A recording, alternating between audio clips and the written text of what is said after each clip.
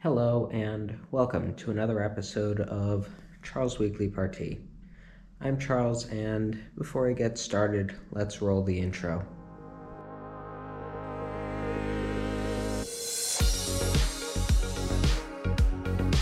Alright, so today is going to be a little bit different of an episode.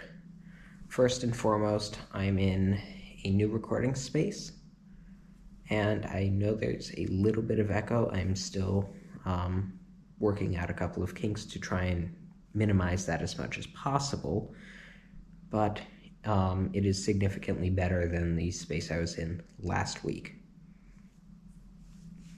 However, today's episode is going to be a little bit different and I think a little bit more reflective. So this episode will be released on September 13th. However, I think it's important to note out that this is the closest release date to the 20th anniversary of the 9/11 attacks. So because of that, I wanted to look at a specific sort of piece of architecture, and I'm using the term architecture here in a way because I'm not going off of the dictionary definition, but it's taking ideas into account and actually doing something with them meaningfully. So,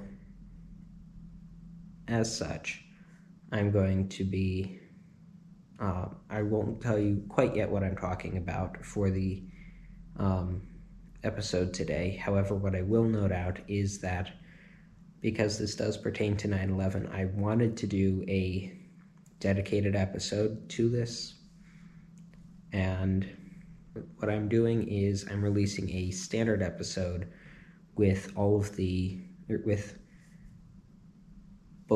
architecture I'm looking at this week and a couple of the tech updates that really caught my eye this week, and I picked only the two that were most important to me. And the other thing is that the portions of this episode pertaining to 9/11 will be released as a bonus episode only as a podcast. So for those of you who watch on YouTube, I apologize, but this will be a podcast exclusive piece. Now, what I'm going to be looking at today are specifically the reflecting pools at Ground Zero. And unlike many of the pieces of architecture that we've looked at over the past 25 episodes, this is the 26th. This is one of the few that I've actually been to, and I feel is one of the pieces of architecture that you should actually make it a goal to see, because no matter what I say about it, there's an experience that you get actually going to the reflecting pools. And that experience can only be experienced, for lack of better words, if you visit in person.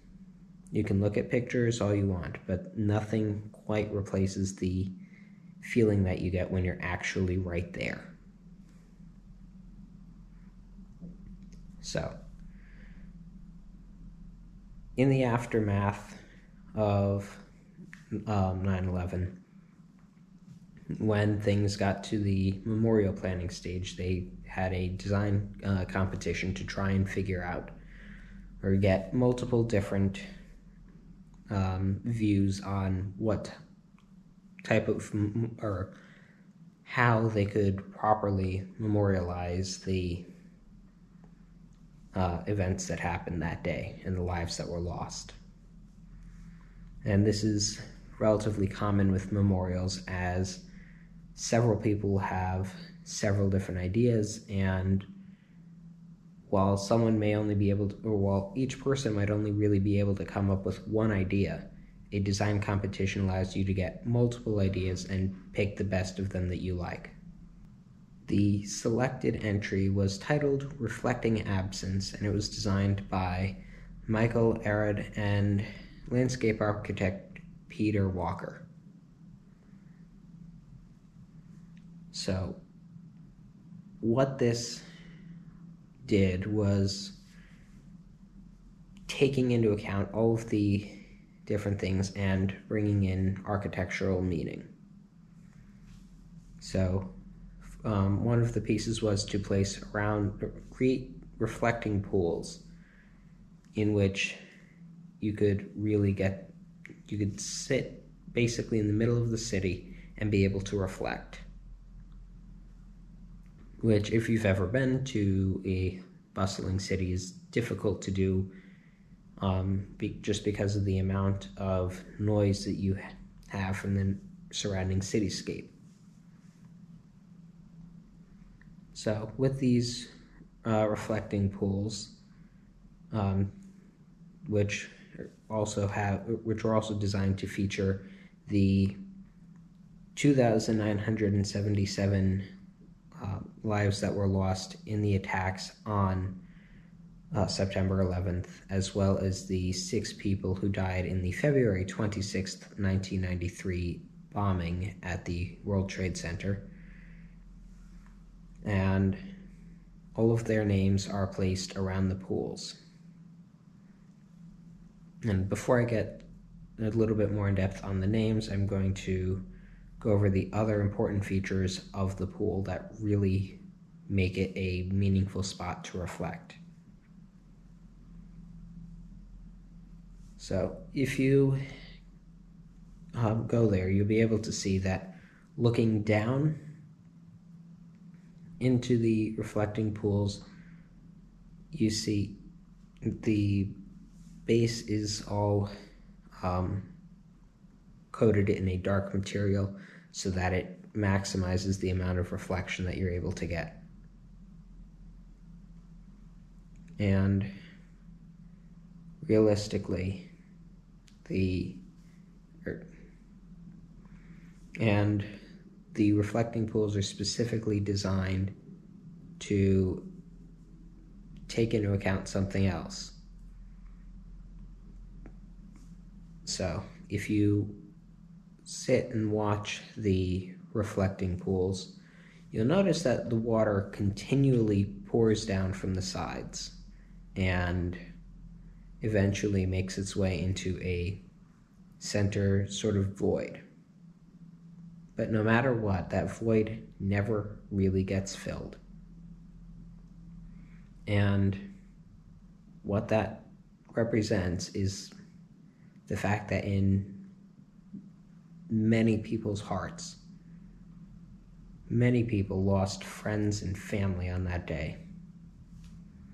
And there are plenty of examples that get cited at various different, or already exist in various different media forms, such as their voicemail recordings that people left and they knew that they were not going to be getting out of that situation alive, and many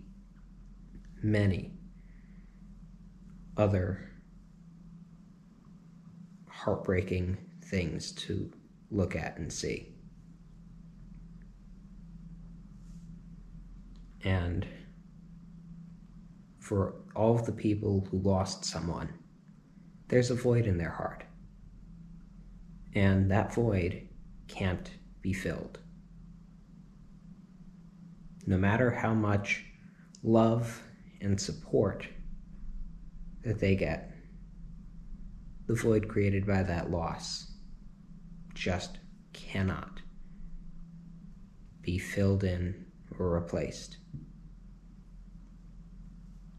And that is the biggest symbol within the memorial here. to reflect with simple flowing water how many people still feel. The other important thing that the flowing water does is it blocks out the sounds of the city around it.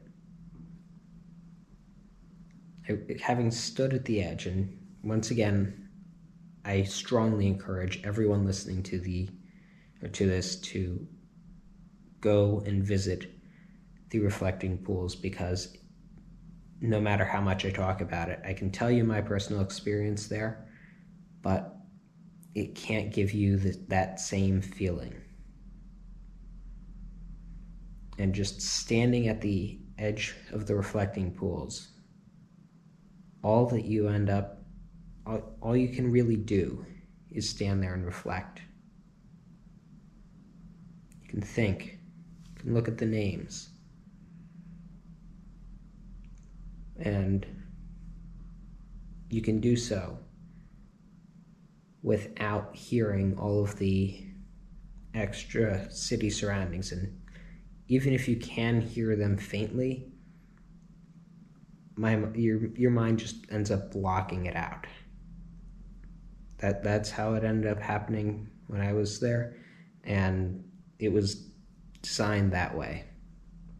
And other people who I've talked to who have also gotten a chance to visit this incredible memorial have also mentioned similar experiences.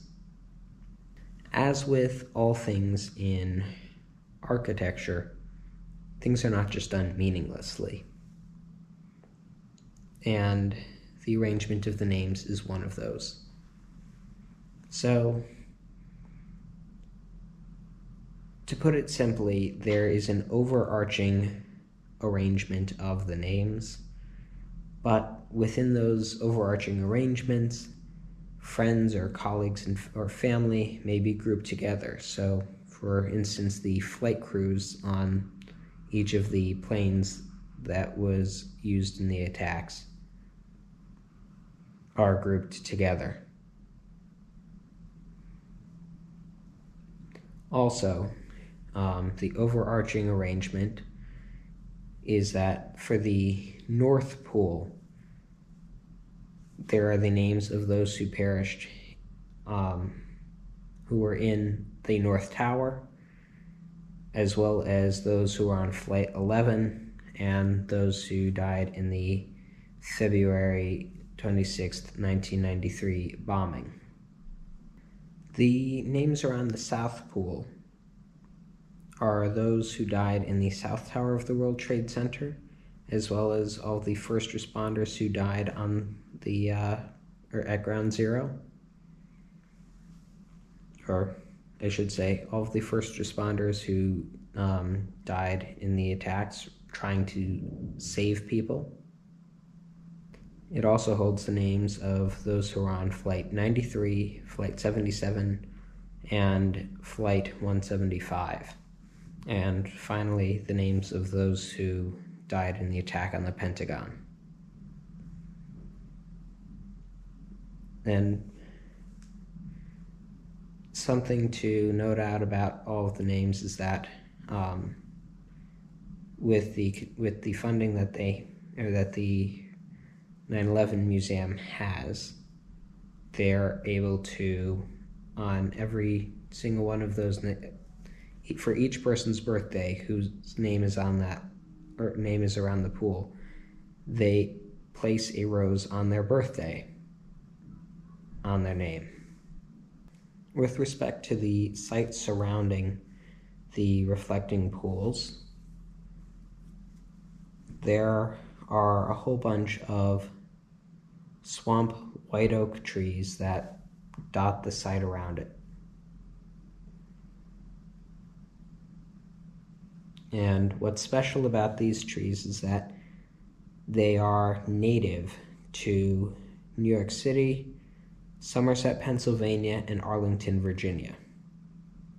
So featuring those trees also helps unite the 3 separate locations where people were perished in the attacks.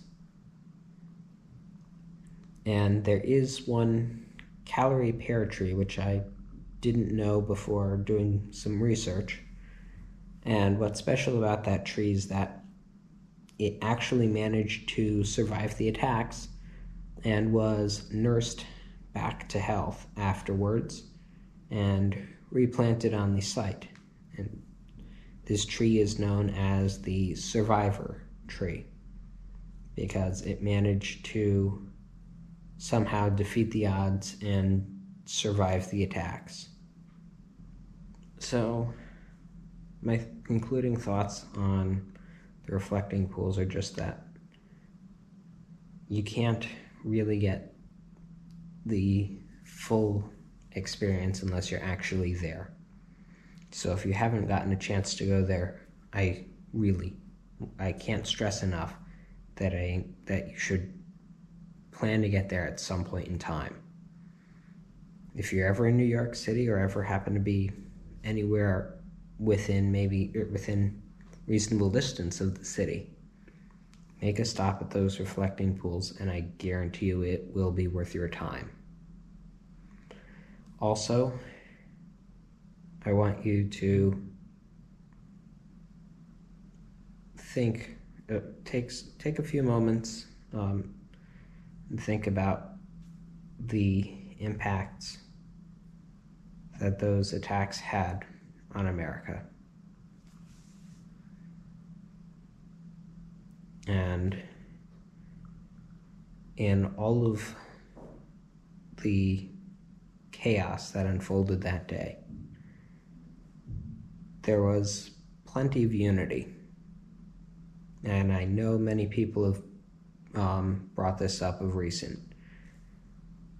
But I think it's important to note out that when things are really in a tough spot, we're able to put aside our differences. And the other piece is that for some of the people involved, or for the people who were killed in these attacks, I mentioned earlier about voicemails that were left. And in several of these final voicemails, the common message was just, "I love you."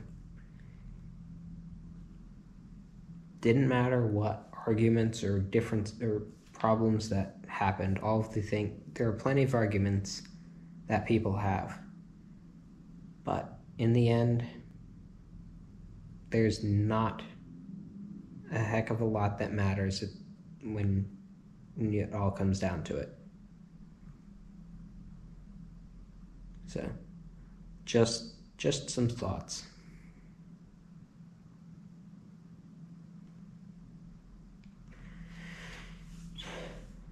Now, there's no easy way to do this, but I'm going to transition now to talking about the technology items on the docket. So, first, I want to talk about Australia's surveillance laws.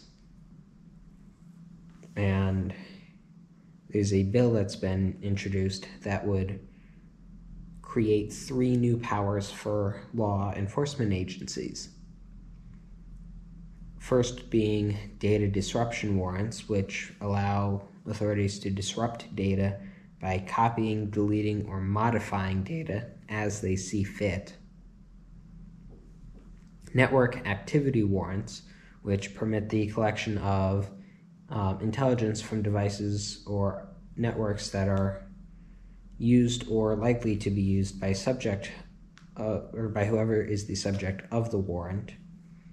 And there are account takeover warrants, which permit agencies to take control of an online account, such as a social media account or email account, in order to collect information pertinent to an investigation.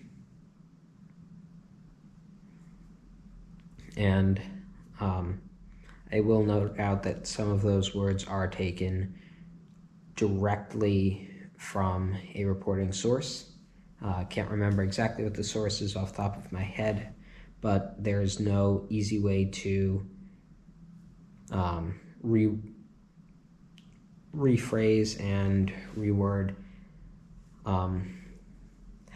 what you can do with the data disruption warrant, which is really just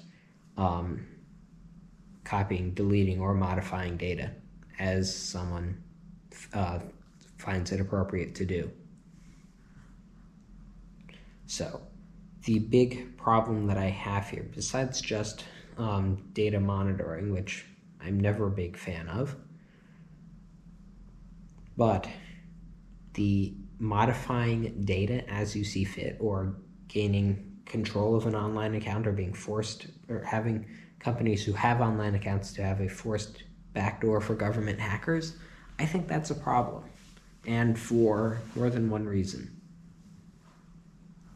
First and foremost, backdoors aren't necessarily just for the government. If there's put it this way, if there's a way in, someone else who wants a way in can find one. So now you have a known vulnerability that you have to protect constantly. And if you protect it, you won't necessarily be able to tell if it's a government hacker or a malicious or otherwise malicious hacker who's not doing it for legitimate reasons.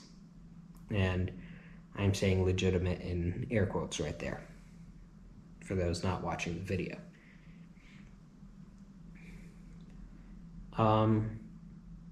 What else is there? Yeah. The other piece that really, really got my goat. Modifying data. Let me get this straight. If the whole purpose of this is to be able to collect evidence for a situation, if you modify data, you are modifying evidence. Having a bill like this would realistically make it so that you cannot ethically admit evidence that could possibly be modified or altered into a trial or into an investigation. Because if something has that, there's a phrase for that. It's called evidence tampering. And in most jurisdictions, it's a crime. There's a reason for that, because evidence is supposed to be evidence. It's not something that's, oh, you can mess around with it. You can change what you can do what you're saying in court, no problem, or in any other investigation, but you cannot. But evidence is something that is supposed to say, this is why I'm saying this. This is a fact. If you modify that fact, it is no longer a fact. It is a partially false fact or a completely false fact. And if you can access an account and say, oh, this person sent an email, well, you have the ability to access the account. So did they send the email, or did you send the email to make it look like they sent the email? So realistically speaking, the bill here, not only is it a massive ethical problem, but I don't think whoever introduced this bill hasn't quite figured out that doing this reasonably invalidates evidence. Because if there's the possibility that it got tampered with, you can't accept it as being evidence. There's a reason why it's a crime, and that is simply because if you mess with evidence, that can make or break someone. So, I'm sorry, but sometimes there are things that come up that are massive problems with both privacy and justice, and this is one of them. Last but not least on the docket today is the conclusion to the Apple versus Epic trial. Or at least for now, I should say. So, in the 185-page ruling by the court, it's basically a no-win situation for everyone, which many of us sort of called, and you'd have to listen back to previous episodes to try to go and figure out exactly what I said. But a lot of us had a feeling that the Epic versus Apple trial, when I mentioned the facts, the judge and really found the facts and created rulings based on them. And with those rulings, basically nobody wins. So, first and foremost, as I think I've previously mentioned, the judge found Epic to have violated its contract. And the part I mentioned would have been the Epic violating its contract piece. By rule, if you enter in a contract, maybe you don't agree with it, but if you break the contract, you're subject to whatever the punishments are in it. And what ended up happening ended up being that Epic got their account or developer account blocked from the App Store, and now, as a result of the trial, Epic has to pay damages to Apple for breaching that contract, which is kind of interesting. Now, the judge found that the App Store itself isn't really monopolistic, and pointing out fully that the success is legal, which of course Apple was thrilled to hear and used, I believe, in a press release. But there's a catch.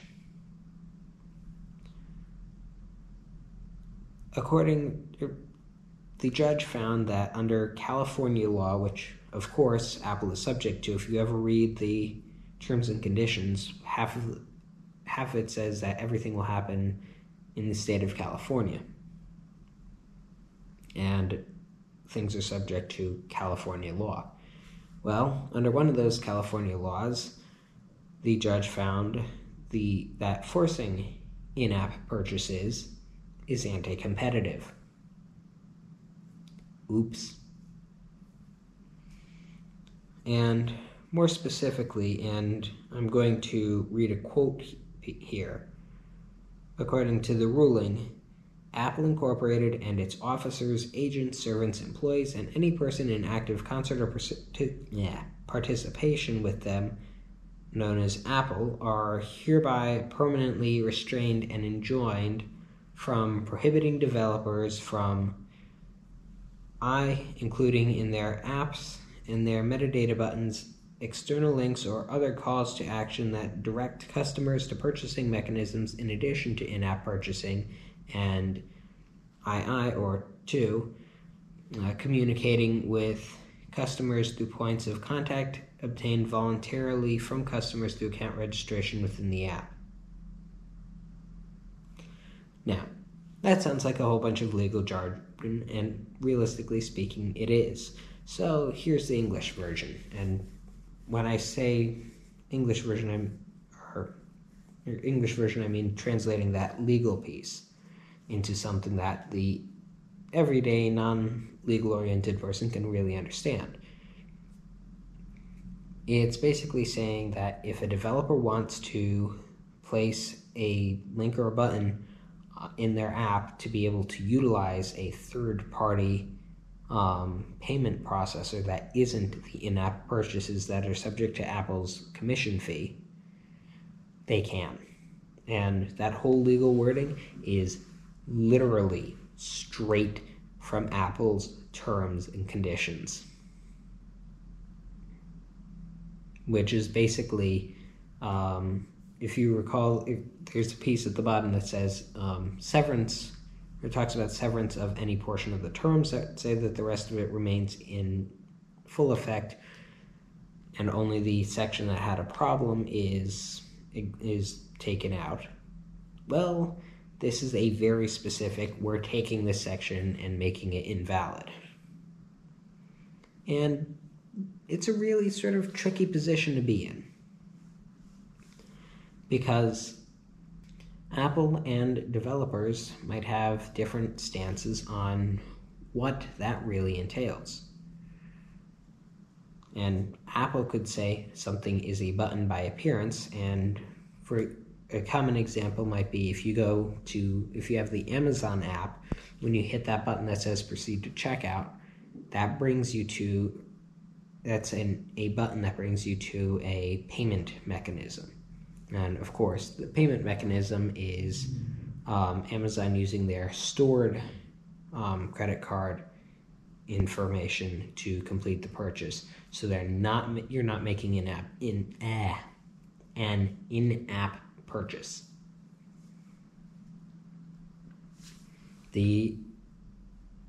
Now, how that pertains to the terms, I'm not going to go into right now because that's a whole other long conversation. But Apple might call something a button based on how it looks, and a developer might call something a button by how it works, which we'll have to see how that pans out. But the court made it very clear that how Apple handles this will be monitored, and if Apple decides to try and continue this by some strange workaround and the court catches wind of it, let's just say the court is not going to be happy. And they've made it quite clear that they'll be keeping an eye on things. In conclusion, I hope that you enjoyed this episode, and I'm going to point out that this episode will be available on the 13th of September, and literally the next day, Apple will be having an event. So the next episode will end up being all of the things that Apple announces at the event, which we'll have to see, may or may not be its own episode, but usually I find it best to do that for these sort of things, because otherwise you just get a really long episode and doesn't do a heck of a lot of good. I do hope that if you enjoy this episode that you'll subscribe so you don't miss any future episodes. And also, if you go to anchor.fm/CharlesWeeklyParty, you can listen to all episodes as well as finding links to your favorite podcasting platforms. And you can also interact with voice messages there to let us know what you think. Also, feel free to support the podcast. If you're listening on Apple Podcasts, please leave a review. And as per usual, if you want to see the action or lack thereof, you can always do so on YouTube. So, once again, there will be a separate bonus episode with only the content from the reflecting pools. That'll do it for this episode. So, see you next week. Take care, and roll the outro.